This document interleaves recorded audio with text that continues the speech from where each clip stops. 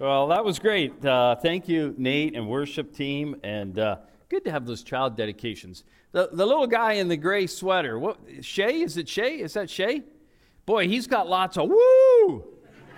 You wonder what's going to happen to a kid like that.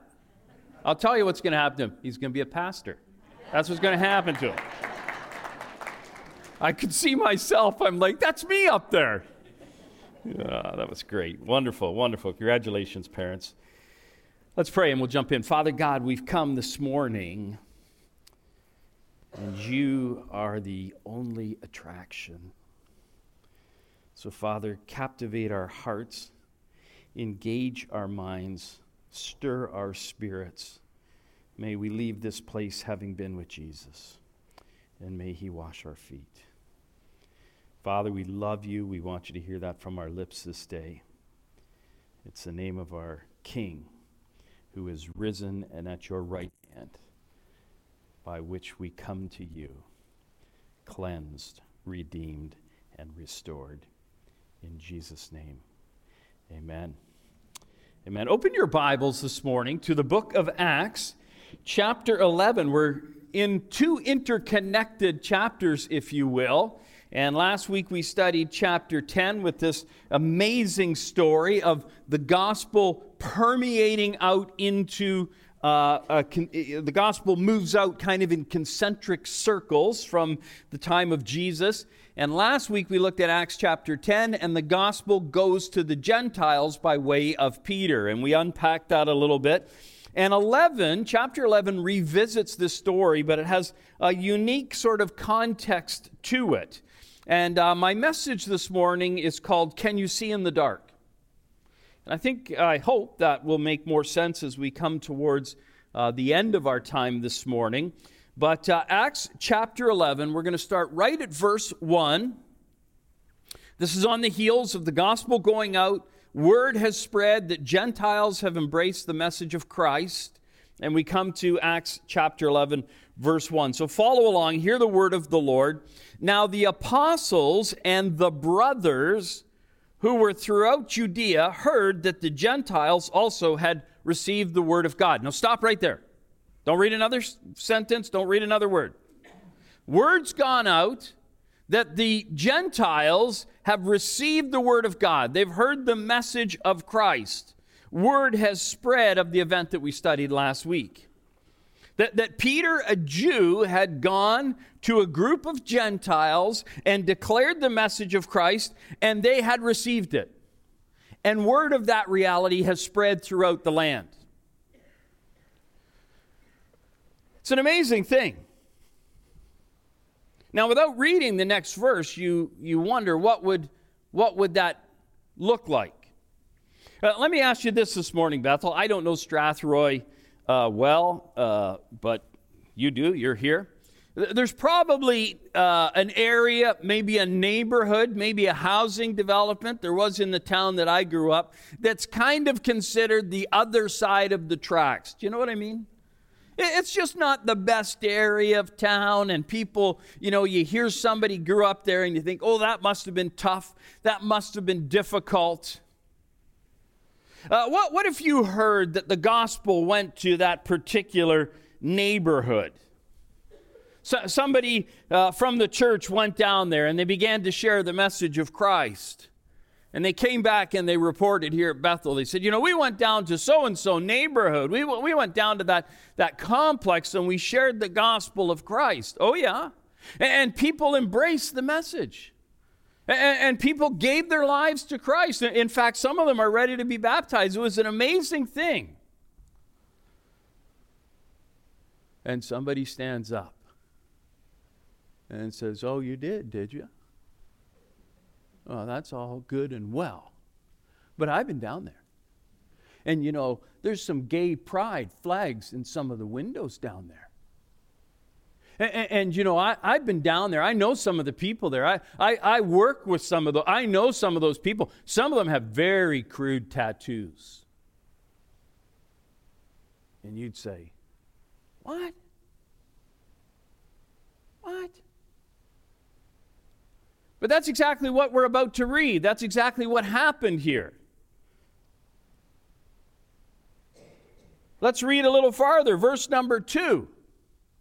Now, when we read verse number 1, what do you think the next thing we should read should be?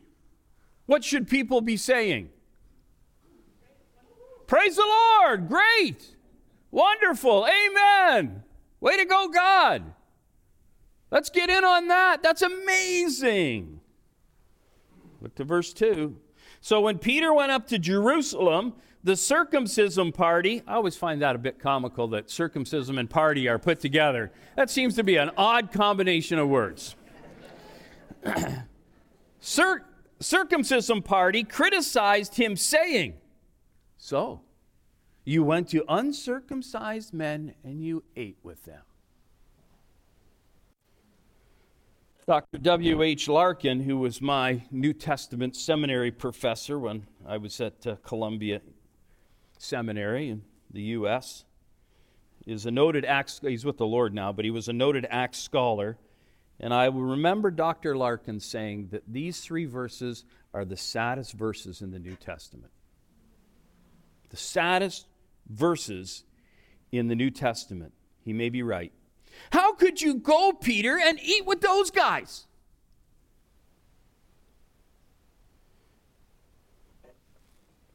What's saddest about this, friends, is that they are Jewish Christians who are declaring their angst. If you've ever been to Italy and toured in Italy, if you go to the northern part of Italy, up in the north area to the town of Ravenna, you will find a 1,600-year-old chapel. It's actually a mausoleum, but with a twist of fate, the lady that was to be buried there was buried somewhere else. But it's just a little cross-shaped, cruciform-shaped little chapel, the chapel of Gaia Placidia. Just a little building. It contains what many people believe to be the greatest mosaics in the world on the ceilings and on the walls of this little building. Tens of thousands of pieces of glass, intricately and carefully placed on these ceilings and walls in scenes. It's an amazing thing. Many of them are placed on their side, so when the light hits it, it sends a unique shimmer with gold leaf in between many of the pieces of glass on these barreled ceilings. One of the most famous of those scenes, one of the most iconic scenes, is a mosaic over the door. It's Jesus as the Good Shepherd with 6 sheep, 3 on either side of him. There's very few windows in this little chapel, just this big. They're covered in alabaster. Lets very little light in. What's amazing about this place is, as you can imagine, when it was built 1,600 years ago, there wasn't fluorescent lights or LEDs or even incandescent. It was lit by torch. And if you sit in there today, they have just a few very strategic placement of lights. Because, of course, it was torches that would flicker there. And when those torches would flicker, at times the movement of those flames and that light would hit that ceiling in unique and powerful ways. And people go, wow, that's glorious. Out of the darkness, they would see this glorious light, and they'd see this mosaic of the Good Shepherd. And today you can go there and you can take a private tour of it. And apparently on the private tour, they shut the lights off, and you sit there in the dark, and they say, now watch this, and they flick the lights, and for a second, boom, you see these glorious, glorious images in the midst of the darkness. It's astounding. But you have to sit, and you have to watch and wait for that light to burst forth from the darkness.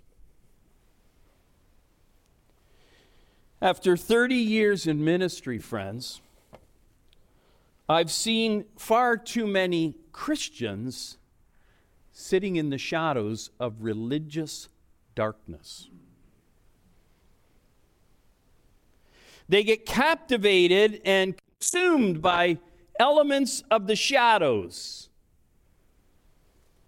They they co-opt light and darkness. It's a very sad state, especially when we consider the truth of the Apostle John at the beginning of his gospel, where he writes this, and we focus more on the first couple of verses than we do the next 2 or 3. In the beginning was the Word, and the Word was with God, and the Word was God. He was in the beginning with God. All things were made through him, and without him was not anything that was made. Listen, verse 4, in him was life, and the life was the, does anybody know the next word? Light of men. Verse number 5, the light shines in the darkness, and the darkness has not overcome it. When people start mixing in darkness and light, I have found they get cynical and sanctimonious. They major in minors and they amplify red herrings, and often the traditions of men soon become the doctrines of God. When I was pastoring early in my pastorate, our church was growing. Dozens of people were getting baptized. People had a sense of the wonder of God. And a man made an appointment to come and see me one day, which was fine. And he came into my office, and he sat down across from me in one of my chairs there. And no sooner had he sat down, and his hands began to shake. And I said, this guy is either really sad or really mad. It turns out he was really mad. And in the midst of his shaking and upset, he said to me, "Who moved the communion table?"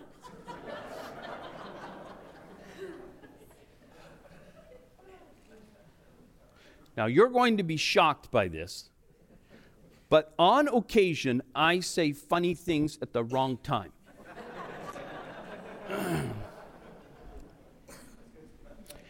And I thought about saying, oh, you didn't hear the news? That communion table was the original communion table stolen from the upper room. And Israel asked for it back. The truth of the matter is, it's probably a lot like your communion table, which is made by, the Snodgrass Furniture Company in Topeka, Kansas or something. It's representative of something. And he was shaking. The sad part was, I didn't notice that anybody had moved it. So I was really compromised in the whole thing. And my heart was saddened because the week before we'd baptized 10 people on Sunday. We'd heard amazing testimonies of God's grace, of God taking people out of darkness and pulling them into the light. Hey, Peter, you went and ate with uncircumcised. I don't care about the gospel. And you went and ate with uncircumcised people. Peter, come on.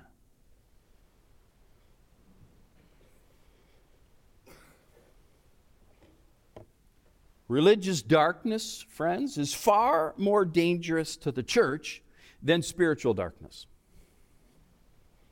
because it exists within the walls. It works to diminish the light. And that's why Dr. Larkin says these are very sad verses. Very sad verses. Now, what happens next is Peter at his clarion best. What he does now is beautiful. He could respond and say, you guys are all wet. Are you kidding me? Get lost. But he's actually fairly gracious to them. Now, interestingly, in the book of Galatians, Paul, he goes after these sanctimonious, long-nosed, Pharisaical people. And you know what he says they should do to themselves? He says they should castrate themselves. Now, that's crude. But that's how against this Paul is. He says they should emasculate. Most scholars believe he's saying they should be castrated for this nonsense. But what does Peter do? Let's look. For the next few moments, what I'd like to do, friends, is see Peter unpack the events. And we see flashes of light into this darkness, cutting through it. And I'd like to share with you some warning signs to the church, to you as a church, when we allow our darkness to impact our light and we co-opt it. And we have the benefit of the entirety of the text in 1 John. Let me read that to you and just set the compass. We usually dwell in 1 John chapter 1, verse 9, but let me give you the full context. This is the message we have heard from him and proclaim to you, that God is light, and in him is no darkness at all. If we say we have fellowship with him while we walk in darkness, the shadows, we lie and we do not practice the truth. But if we walk in the light, as he is in the light, we have fellowship with one another. And the blood of Jesus, his son, cleanses us from all sin. If we say we have no sin, we deceive ourselves, and the truth is not in us. If we confess our sins, he is faithful and just to forgive us our sins. We know that verse 9. And to cleanse us from all unrighteousness. Charles Dodd, the famous pastor theologian, said, to be within the light, then, is to say to be in union with God. It means to lead a good life, since God is good. So what does it look like when we intermingle light and darkness? Look down to verse number 4. But Peter began. He's heard them. You ate with the uncircumcised? Why would you do that, Peter? Peter's going to unpack it. But Peter began and explained to them in order. I was in the city of Joppa, praying in a trance. I saw a vision, something like a great sheet descended, being let down from heaven by its four corners, and it came down to me. Looking at it closely, I observed animals and beasts and prey and reptiles of the air, and I heard a voice saying to me, rise, Peter, kill and eat. But I said, by no means, Lord. We talked about that last week. For nothing common or unclean has ever entered my mouth. But the voice entered a second time from heaven. What God has made clean, do not call common. One way we co-opt light and darkness, the first way, friends, is this. We stand in opposition to God's revealed will. We stand in opposition to God's clearly revealed will. Are you doing that in any area of your life? Is there some little area of your life that you've got sort of partitioned off where you know that part of your life?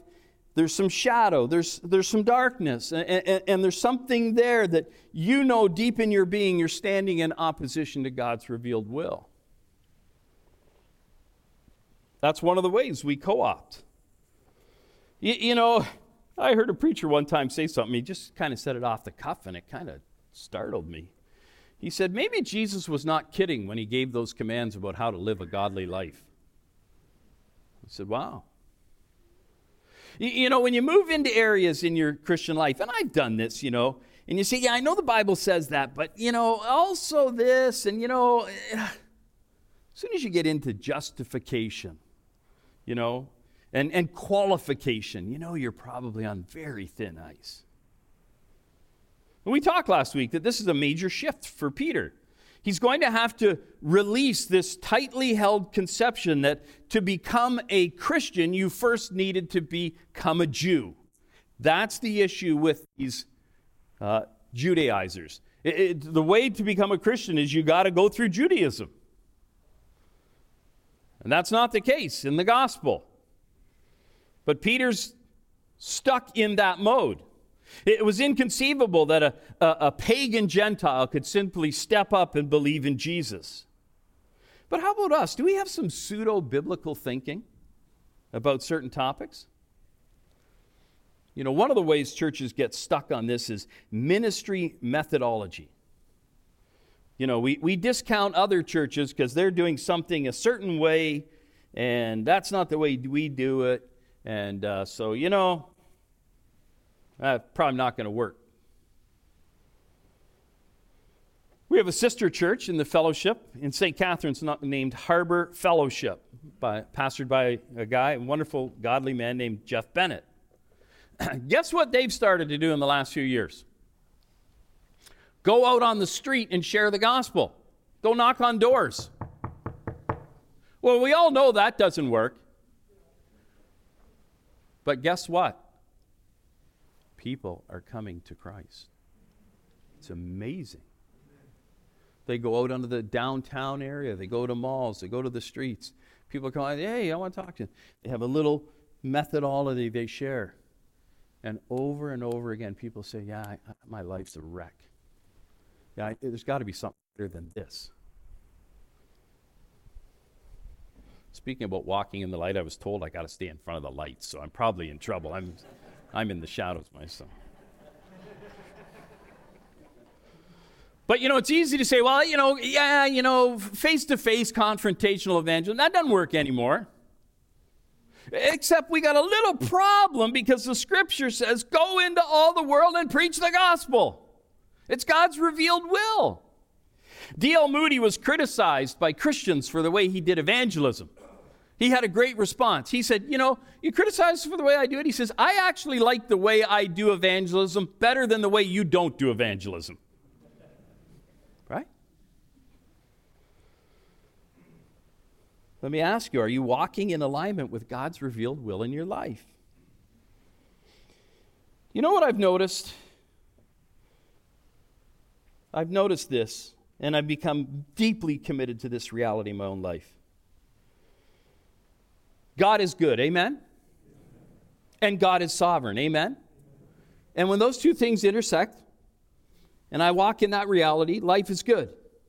And I have realized over the last 30 years in ministry, sometimes God reveals something that He wants me to do, and I sit back. Well, I'm tired, I'm busy. And you know what? He asks a few times. And then you know what He does? He uses somebody else. His plans are not going to be thwarted. They're not counting on me. I've seen that over and over again. He moves on. He uses someone else.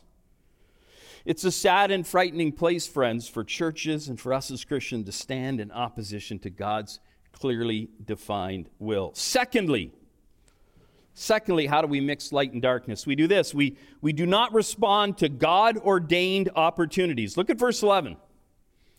Peter says, all of this happened to me. God came. He said, what's common, or what I think is common is not common. It's of the Lord and everything. And he gets this image, and he's and all of a sudden,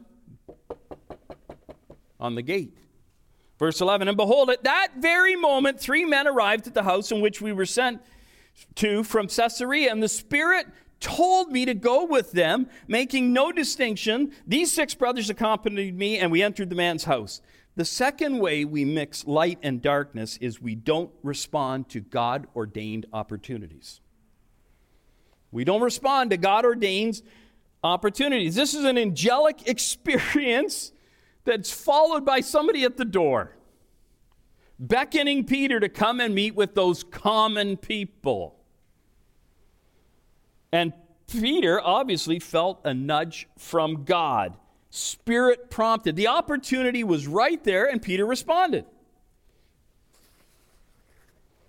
Tells us in chapter 10 we read last week that he goes, and Cornelius, a centurion, an upright man, God-fearing, who's well-spoken by the whole Jewish people, said that, we're here. We want to hear what you have to say. It's interesting to me. Some of you know that I work some of my time for the fellowship, Feb Central. I work with them for them as a consultant. And churches call me. They call me I get probably 1 call a month at least. It's a nice church, and they pose this question to me. Hey, we're wondering if we could hire you, in other words, give me money, to help us with a strategic plan. And I say, okay. We want to figure out what it is we are supposed to do in this season of ministry, and we think we need a really good strategic plan. Now, let me just say this. Some of you, you're going to disagree with me, and so if you disagree with me, feel free to email Nate. The whole idea of strategic planning is rooted in industrialization. It's a industrial business model. Now, I'm not saying you don't plan and you don't have some ideas and some things, but the kingdom of God is not an industrial enterprise. It's actually an agrarian enterprise. Did you know that? Truly, truly, I say to you, this is the Lord Jesus himself, unless a grain of wheat falls into the earth and dies, it remains alone. But if it dies, it bears much fruit. Whoever loses his life and whoever hates his life in the world will keep it for eternal life. Luke 8:5-8, a sower went out to sow his seed. You know the story, right? Some falls on the path, gets trampled underfoot. Some is eaten by the birds, and some falls on rocks and it withers. But some falls on good soil. Paul writes in 1 Corinthians 3:6-8, I planted, Apollos did what? Anybody know? Watered, but God gave the increase or the growth. See, it's an agrarian model. We do our part, but God has to do his part. So I think instead of strategic planning, as much as we do that, and there's some helpful elements to it, I think what we need to do is more strategic preparing and strategic praying. What do we pray? Well, we pray two things. Obviously, we pray one for the power of God. God, we need your power. We want to experience your unending ability. God, give us your power. But there's a second piece to that. Not only do we pray for God's power, we pray for God's favor. See, God's power is his unending ability. God's favor is his supernatural access. The folks at Harbor Fellowship in St. Catharines, when they go out on the street and do evangelism, guess what there's people at the church doing? They have people at the church praying, just banging on the door. Lord, give us favor. Give us access to people's hearts and minds. Some of you may know that when I was pastoring, one day a man came to visit me, and the church I pastored had a very large building, large facility, and it, frankly, it did sit empty a lot of the time. And this man came to see me and he said, I have a suggestion. I said, oh, okay. We need to start a Christian school in our building because it's empty, right, during the week. And I said, well, first of all, there's a really good Christian school down the street, and I don't know that we should start one when they've got a good one. Maybe we should help them. And he just kept pushing it. And I said to him, I'd actually rather start a public school than a Christian school. Why would you want to do that? And I said, well, it would be more strategic because we'd have all these lost kids here. Right? I'm sort of an evangelist at heart. He didn't really understand that. And off he went. But he kind of stirred in me. And I was like, yeah, this building's empty too much. So I went to a few of the elders and a few people, and I said, hey, the Lord's kind of stirred something in me. I want you to pray about how we're to use this building more efficiently. And just ask God to reveal that. So off they went. About 4 weeks went by. Saturday morning, 8 o'clock, my phone rings. I'm sort of, half asleep on Saturday morning. And this lady says, have you heard the news? I said, what news? She said, Allison Park Public School has burned down overnight. And I said, burned down? She goes, actually, it's still burning. I'm standing here looking at it. And they're still pouring water on this school. This school was in one of the most difficult neighborhoods in our city. A lot of new Canadians struggling, a lot of single moms, grandparents raising grandkids, a very needy kind of area. And when the school was sort of the hub of that neighborhood, so not only was it the loss of the building, it was sort of the infrastructure to the community, It was sort of their social, and it burned down. And she says to me, this lady who happened to be on the school board, who phoned me, she said, would Forward take the school in? And I said, yeah, probably. And I'm thinking, I am going to be in big trouble. But I've been in trouble before. Remember Shay? Yeah. So I said, yeah. She said, can we come over there at 10 o'clock? 2 hours later, she says, can we come over there and see the church? I said, yeah, I guess so. So I get off the phone. Then I phone a couple of people, including Nancy's brother, to get myself out of trouble. And he's like, yeah, let's go for it. See, because we've been praying that. God revealed to us. And so 10 o'clock that morning, 5 big shots from the Waterloo Board of Education showed up, and they looked around. They said, yeah, okay, you got bathrooms, you got a place we can turn buses around, you got a gymnasium, that's great. You got enough classrooms here, and we can use this little kitchen if we need. Yeah, okay, great. Yeah, okay, good. Yeah, can we come on Monday? I said, I guess so. So Sunday morning, I get up in front of our, 12 or 1,400 people, and I say, hey, everybody hear that Allison Park School burned down yesterday? Everybody, oh, yeah. I said, well, guess what? I said, tomorrow we become Allison Park School. And everybody broke out in a cheer. Because we were walking in an opportunity that God, Monday, 50 people, trucks, everything showed up, started unpacking computers and desks. And this was in about May. And they said, April. They said, if you can get us to the end of the school year, then we'll figure out what to do. Fair enough. They stayed 3.5 years. Isn't that incredible? It was beautiful. Absolutely. We had Muslim kids and Hindu kids and Sikh kids. And the next day, the Monday night, the Board of Education held a meeting for all of the parents and kids, and all of these people gathered in another school gym to hear what was going to happen, because they said, what are our kids going to do? We have no school. And I was invited to go to the meeting, so I sat in the back. There's about 500 people packed in this gymnasium, Muslim, Hindu, and I sat in the back. And the mayor of the city, he was at the front, and I knew him, and he comes wandering to the back, and he gets me, and he says, hey, come and sit on the stage with us. I said, no, I'm okay back here. He goes, no, you better come up. If there's any religious questions, you better answer them. I'm like, oh, okay, Gary, what in the world? I said, okay, fair enough. And they announced, Forward is going to take in, and everybody clapped. And at the end, these very, very obvious Muslim men, a group of 4 or 5 of them, came up in their full Muslim attire. And they came up to me, and they gathered around me. And the one took my hand, and he put his other hand over the back of it, and he said, my brother, what you've done is a wonderful thing. Muslims.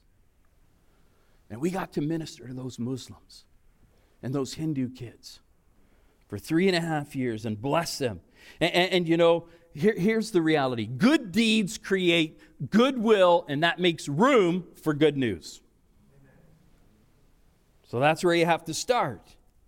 So don't miss when God brings an opportunity. For Peter, it was obvious. They're knocking at the gate. Third thing, I got to hurry up here. Look down at verse 15. Peter goes, meets with Cornelius. He's telling all of these Judaizers what he did. He says, as I began to speak, the Holy Spirit fell on them, just as at the beginning. Verse 16, and I remembered the word of the Lord, how he said, John baptized with water, but you will be baptized with the Holy Spirit. One of the ways you mix light and darkness is not speaking the truth of God's word. Give people truth. It doesn't matter if it's not well received, if it's not popular. You can trust God in the turbulence that comes when you give people truth. People need truth. They need something to anchor their life to. And so that's what Peter does. He goes up, I'm going to tell you the truth. And I shared with you last week that little section there in chapter 10. He gives the gospel. There's Jesus. Jesus came. He was crucified. He was resurrected. And in him is forgiveness of sins. That's the gospel. And he tells that to Cornelius and all those people who are listening. Bethel, do not ever lose sight of giving people the truth of God's word. Number 4, last thing. One of the ways you mix light and darkness is you get in the way of the Spirit's work. Look at verse 16 and 17. Peter says, and I remember the word of the Lord, how he said, John baptized with water, you will baptize with the Holy Spirit. And then verse 17, if then God gave the same gift to them as he gave to us when we believed in the Lord Jesus Christ, who was I that I could stand in God's way? I got to get out of the way. The Spirit of God's at work amongst them. The wind of the Spirit is blowing through. How do we get in the way of the Spirit's work? Well, we do it by way of the flesh, right? That's how we do it. That's why Paul writes in Galatians 5:10, the works of the flesh are evident: sexual immorality, impurity, sensuality, idolatry, sorcery, enmity. You know what enmity is? It's criticism. It's exactly what we read about. in verses 1 through 3, the beginning of chapter 11. Critical spirit. You're not doing it right. Enmity, strife, jealousy, fits of anger, rivalries, dissensions, divisions, envy, drunkenness, orgies, and things like these. Wow. But what does Peter do? He goes back to the Word of God to bring truth to bear on his position. He said, I just told him the truth. I told him the truth about Jesus. And when you give people truth, you cut a clear channel for the Spirit of God to work. Even when you don't understand it, and even when people don't agree with it. Let me share this and I'm done. How many of us would agree this morning that we live in a dark world? Would you agree we live in a dark world? Sitting at my computer on, I think it was maybe Thursday morning, clicked over to CNN and CTV News. Let me read you 6 headlines that appeared without me looking at all. This is this week. This is Thursday of this week. Funeral home abandons 200 decomposing bodies. Imagine if that was your mom or your dad or your child. Second, Belleville has declared a state of emergency after 17 people died from drug overdoses in 24 hours. In Belleville. Toronto woman is battling both an eviction and terminal cancer. She's in the final stages of her life. She's been booted out. She can't pay the rent. You probably heard about this one. Pornographic deep fake images of Taylor Swift circulated online. And if you think she's going to, everybody, that is going to become a rabid problem with all of this AI stuff. Scary stuff. Man sentenced for drugging wife's drinks to induce an abortion. And then, of course, Israeli airstrikes kill 13 in Rafah, and 30 hostages are actually dead that they thought were still alive. And you read all of that and you go, my goodness, this world is dark. And if you don't read stuff like that and think the world's dark, you're either foolish or selfish or careless. Because it's a dark world.